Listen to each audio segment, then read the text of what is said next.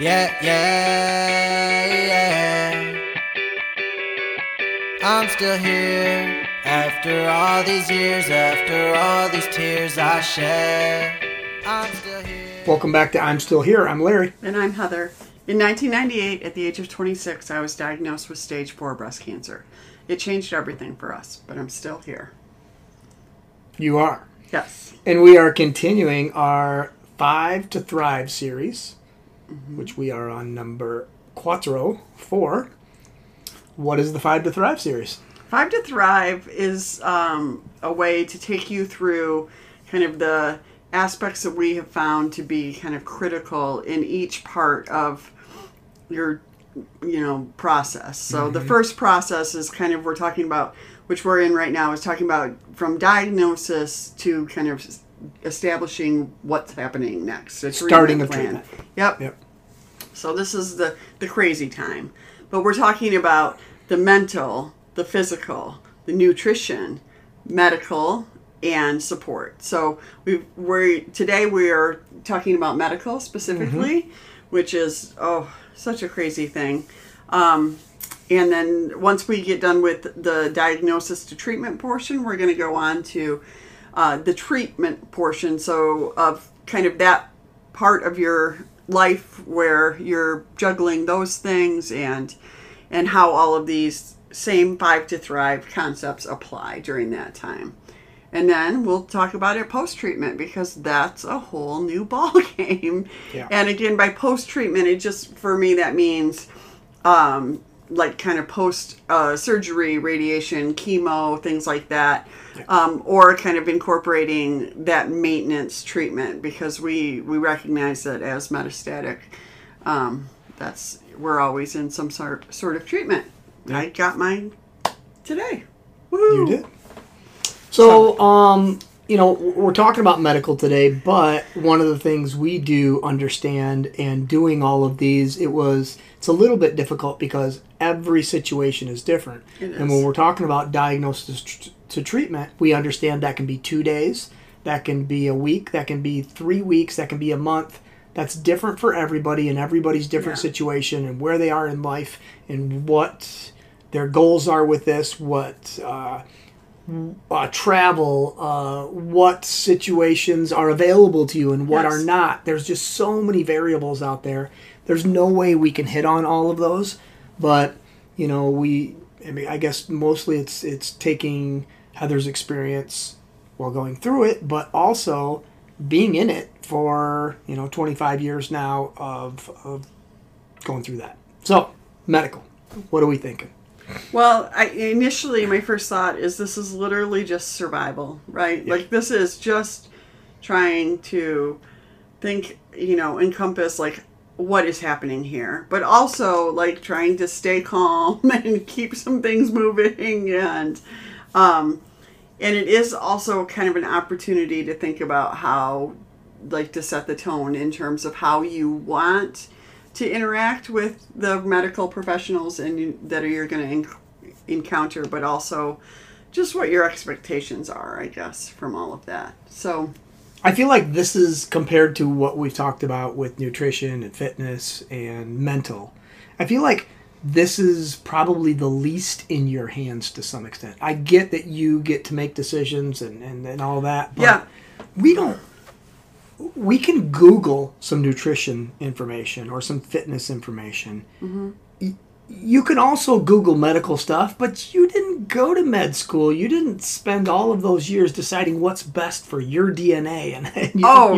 For sure. What I mean? So, no, I think it's more about finding the people that you feel comfortable with. Exactly. Finding the way that you feel most comfortable going through this testing. Trust. Yeah. Procedures, like trusting exactly how you want to access your medical information. All of that is kind of in here way more than, So can you tell us a little bit, when you were first diagnosed, and not the whole story, but just for the people who haven't heard before, kind of the bad to good that you experienced? Yeah, so I mean, it started initially with my primary care doctor, who had helped deliver my daughter, Sydney. So it started there, and that was all fine. Like, she knew there was a problem. She sent me out to get some tests done. She didn't leave me in a lurch. That was all fine. What became a problem was that I ended up at an appointment with an oncologist. About a week later, I'd already met with a surgeon who had kind of quoted all the statistics to me. And I mean, in retrospect, I wish I could have stopped him because I couldn't get those stats out of my head, thinking about him saying, yeah, I'm not, whatever, that they, it wasn't great to be stage 4, of course. But then, so this oncologist, everything about the whole encounter was just really terrible. His bedside manner was terrible. He was angry at me and my doctor because he was the one who was actually telling me that I did have stage 4 breast cancer. He told me to get my affairs in order and that we could try some chemo when he got back from skiing, but he wasn't making any promises. So, and we don't know, maybe this guy's great and just had the worst day of his life, and Sure. we've all had terrible days, and that just because you're an oncologist, you're not immune to that. But when we talk about the trust and talk about, do you feel comfortable with, and do you feel like you're a player in this? Mm-hmm. Clearly, that was not the case, and that was realized right away. Right away. I mean, I did try to interact with him a little bit. He did say, they are doing some research at some hospital, some places, but basically it was like, I don't even know if you want to try chemo. Yeah. Like, you don't, so here's the next part. And this was my experience in going through this, and it was yours too until a couple of days later. We thought that was the norm to some extent. Yeah. When you're in it and you have no other experience, it's kind of like, if somebody grows up and lives in poverty their whole life and that's all they ever see, that is their norm. It's not poverty to them. This was similar to us, and yes, it sucked, and he was giving us information, but we didn't know that was almost malpractice until a couple of days later. Yeah, it just was so, I mean, that was kind of the, oh my gosh, I guess I got the worst of this cancer. Like, exactly. I have no options. Right. I'm all of a sudden this person who is supposed to just go home and enjoy the time I have left. Like, it was so... And we didn't know any better. We didn't know any better because that was, my experience with cancer, our experience with cancer was very, very limited, right? But also I've talked about this a little bit, how unbelievable it feels because I felt fine. Like, so to be healthy, to have this happen to you, and then to have, So then what happened? Well, I will just say Forget him. Well, just quickly, he did, loaded me up with a whole bunch of pamphlets, his nurse did, and said, do you want to make an appointment for chemo? And I was like, I'm out of here. All right, so let's just say, this guy was a douche. And he, let's just be honest, he was not good at his job. I don't care if he was having a bad day. Okay? Then we went home. So we're not talking about douche dude. We're on to the good news. And so then, the next day, I got a phone call from a different oncologist who... I was very fortunate that my brother had been to med school at the University of Michigan, was able to kind of drop everything, make a lot of phone calls, and find her. But the tone changed immediately when she called me. I remember thinking, like, the first, I don't know how many minutes, but at least the first 10 questions had nothing to do with cancer. And I thought... What? Who is this person who's asking me about my life and about kind of my family, what I did, kind of just trying to, I don't know, get to know me, figure out, where I was at with things. But then she said just everything right. She said that cancer didn't scare her, that she saw how it worked. She said that... she believed, that we could get started. This was Friday, that we could get started on Monday. She gave me her phone number for the weekend. Again, this is 1998, so things were not as, couldn't just... She still does it today, by the way. Yeah, she does. We talked about that. Everything was different with her. It was like, okay, if you are, want to do something about this cancer, I'm going to help you. Like, we're going to kill cancer together. Yeah.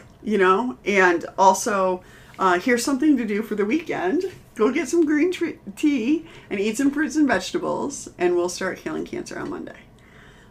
And that quote was 20, how many years ago? It'll be 25 in December. So when that happened, that was 25 years ago. And when we go back to the mental side of things, that is stuck with Heather every day since then. Yeah, and that honestly, has been with you. On days that I wobble, or that, or I think that used to happen more than it does now, but I still go back to that. Yeah. This is where I can root myself. I can root myself in, what am I eating? What am I thinking about? I've just been able to expand on that. Mm-hmm. But get some green tea, eat some fruits and vegetables, right. And so for us, it was not us really doing, but it was a second opinion for us. Yeah. It wasn't us seeking out a second opinion. Your brother helped with that. Right, but we actually pursued that beyond that. We did. We love Dr. Mariver. We love her and definitely felt very confident in what she was doing. But we did end up adding another team member, which it didn't come immediately. It came early on, but probably within the first month or so, I would guess. Mm-hmm. And that was just, I've already started this. How do you, and they were like, yes, that's exactly what we do. They were also it's blocked center for integrative health. So they were also offering a lot of other pieces that I was really interested in. Where the shortfall was at Michigan, it certainly wasn't the science. It certainly wasn't the chemotherapy, what they were administering to you. It wasn't the process of deciding which. It was the other parts of your health, the nutrition and that, where Block excels at. So we were able to do both, not just one. Yeah. And sometimes, I found it really helpful throughout my initial first year or so to just kind of say to them, like, this is what's coming up next. And them helping me plan for it nutritionally and supplement-wise, but also saying, yeah, that's the right thing. Yeah. And, the more you can hear that, the better you feel about those things. It goes back to the mental, which is the most important. Yeah. So, there's might be some people listening right now going, well, my effing brother didn't go to med school, didn't go to the University of Michigan, or didn't go to this cancer, the game, I forgot what it's called. 6 degrees of separation. 6 degrees of separation.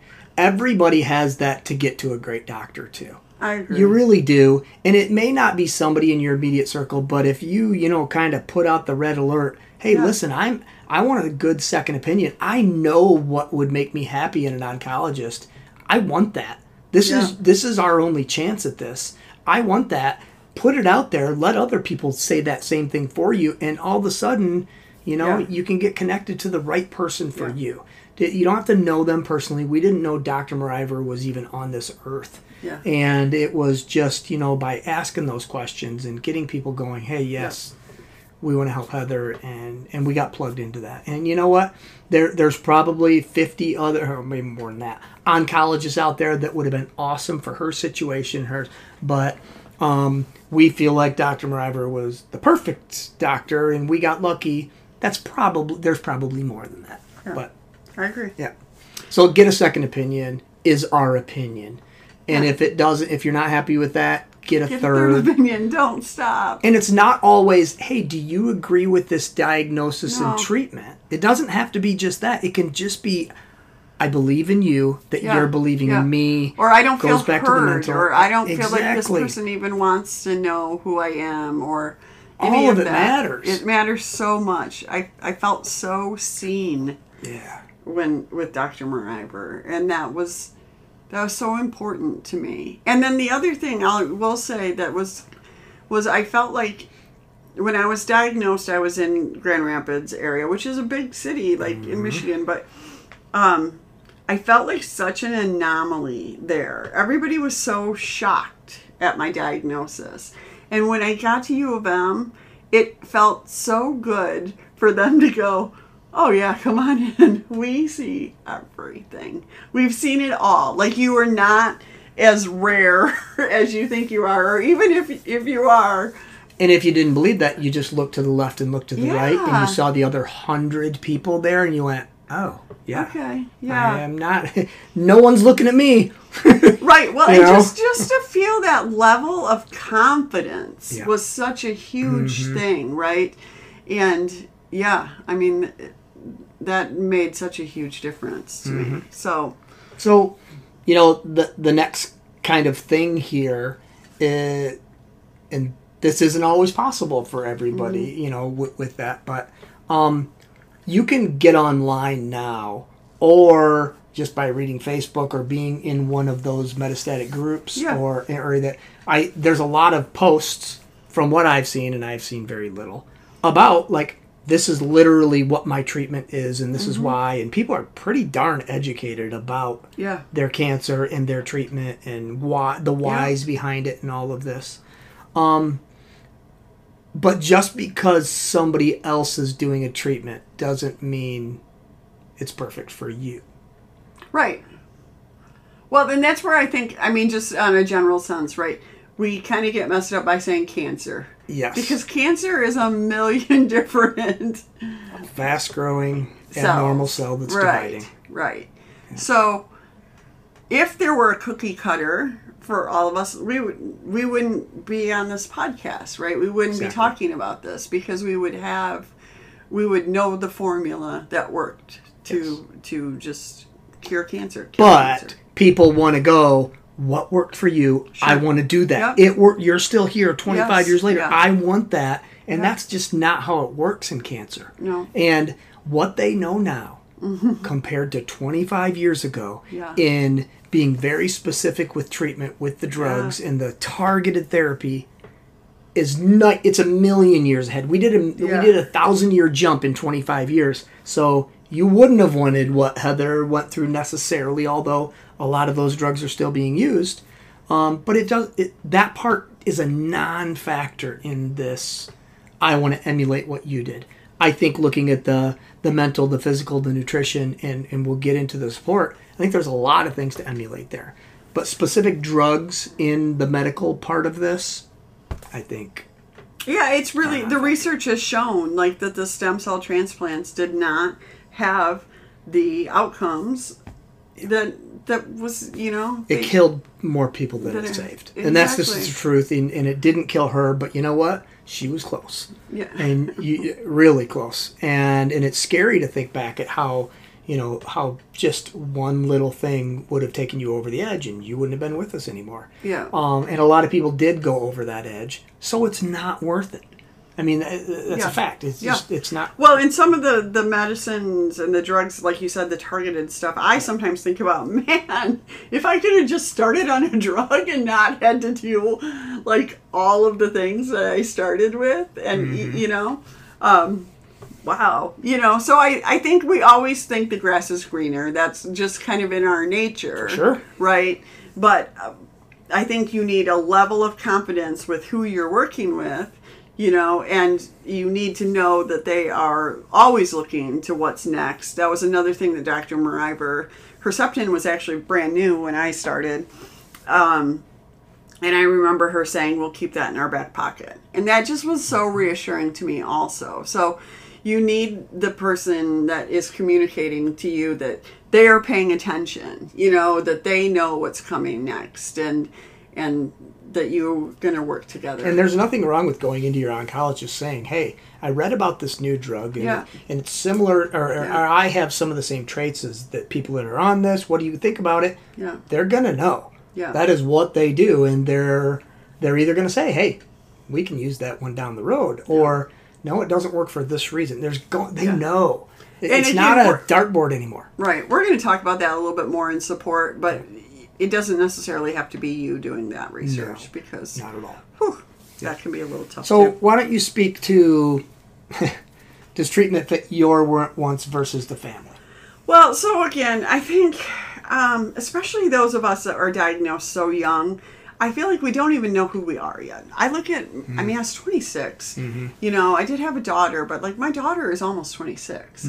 And I would certainly be weighing in on what was happening if she were diagnosed at this point, right? No doubt. But ultimately, we all, as the person who has cancer, the decisions are ours as to what we want to pursue, and I mean that from I feel comfortable with this, or I don't, or I want to try more, whatever. I think it's important that we don't let other people decide if a treatment is the right thing for us, if that makes sense.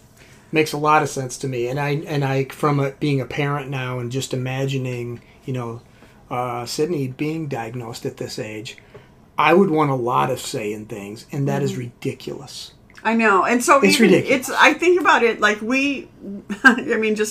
another parenting, we tried to have a say in what our son was going to do right after high school. Stupid. It didn't work. Yeah. It doesn't work that way. No. So, so if things are feeling like this is way overwhelming, or just I need to think about this or whatever, it is so important to be on board with what is happening from a treatment standpoint, again, mentally. So I just feel like it's okay to think about that. It's okay to, again, listen to that voice we've talked about. It's okay to say, I'm not sure about this, I do think when we go back to your comfort level of your oncologist or your team, if you're comfortable with that with them, I think you're going to see that they have your best interest at heart. Yeah. And they're not going to take it too far, not going to take it they want you to be around also. Yeah. And they're going to do everything they can. And when that trust is there, you're like, let's go. And, yeah. I mean, and that's the thing too, like the trust component with your oncologist is so important. Yeah. I've seen oncologists like pull a book out to read, like what a drug is. I don't ever want to see my oncologist. I'm sure they have to do all that stuff. Absolutely, yeah. I don't ever want to see it. I want them to know what they are talking about specifically to me. And if they're more general and they're treating a million different kinds of cancer, then I understand why they need that. But that's not what I wanted to feel like. Oh, you understand my cancer to the best of your ability. And it wasn't, when I go back to team, it wasn't just your oncologist. No. It was the nurses. It was everybody. They were the most impressive people. And again, we were very young. Yeah. But I was blown away by the whatever that's called, the competency of the people who treated you, and that's whether it was true or not, and confidence. Whether it's true or not, we had that, or specifically you had that confidence, and that went to your mental side of things. Therefore, everything was positive and working. So when people think, well, what the hell did you do? How are you still here? That's a big part of it, guys. The belief in whatever you're going to do to me and do with me, it is for the best because I know you have my best interest at heart, and I'm all in.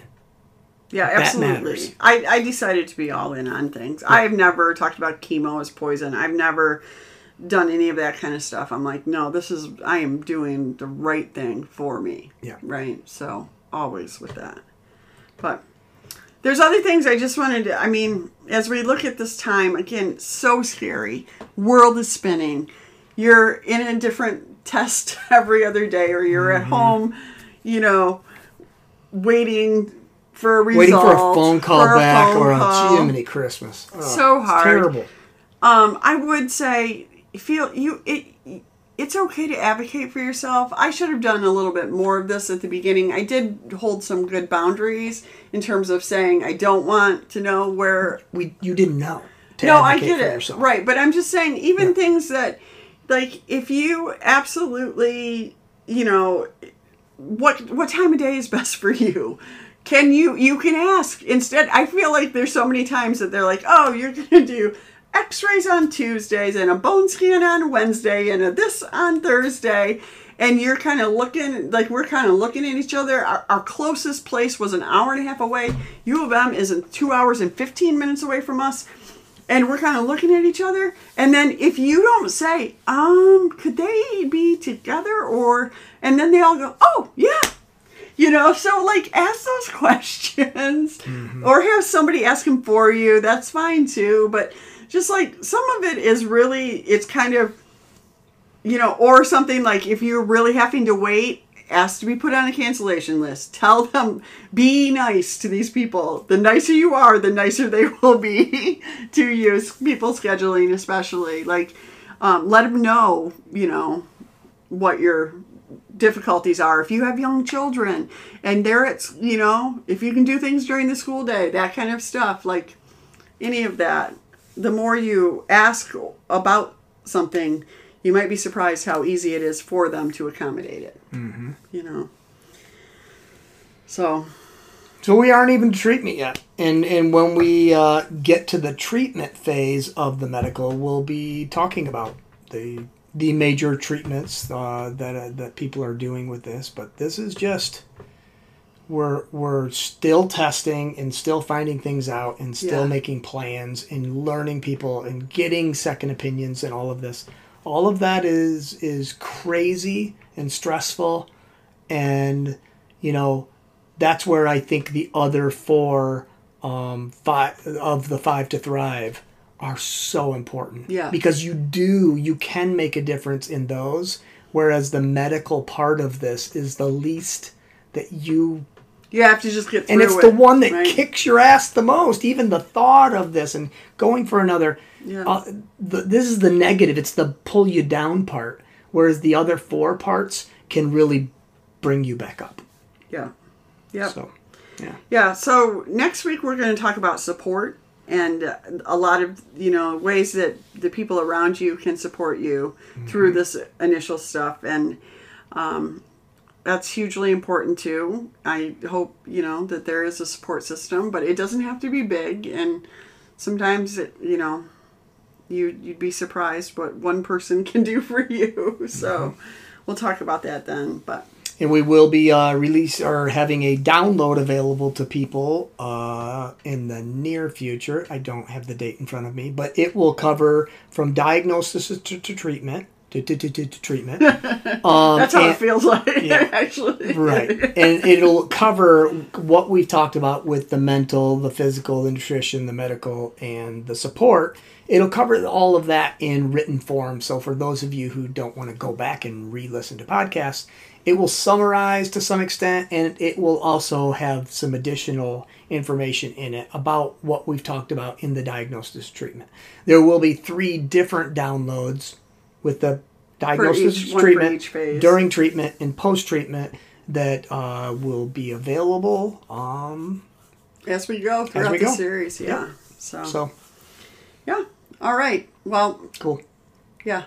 Definitely scary. It's hard to talk about this without just remembering how scary all of that is. But next week we can hopefully make it a little less scary with that support team and supporting you. Yeah, sounds good. Cool. Until next time.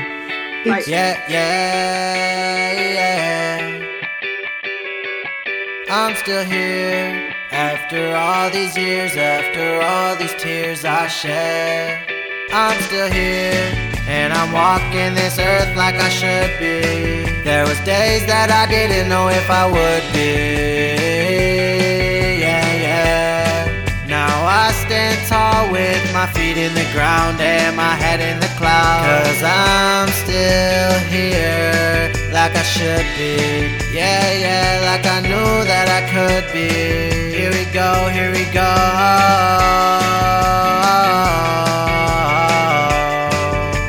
I'm still here.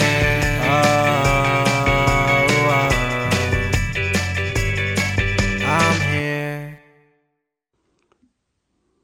Hey everyone, I hope you loved this episode of I'm Still Here, and I wouldn't want you to miss out on what comes next.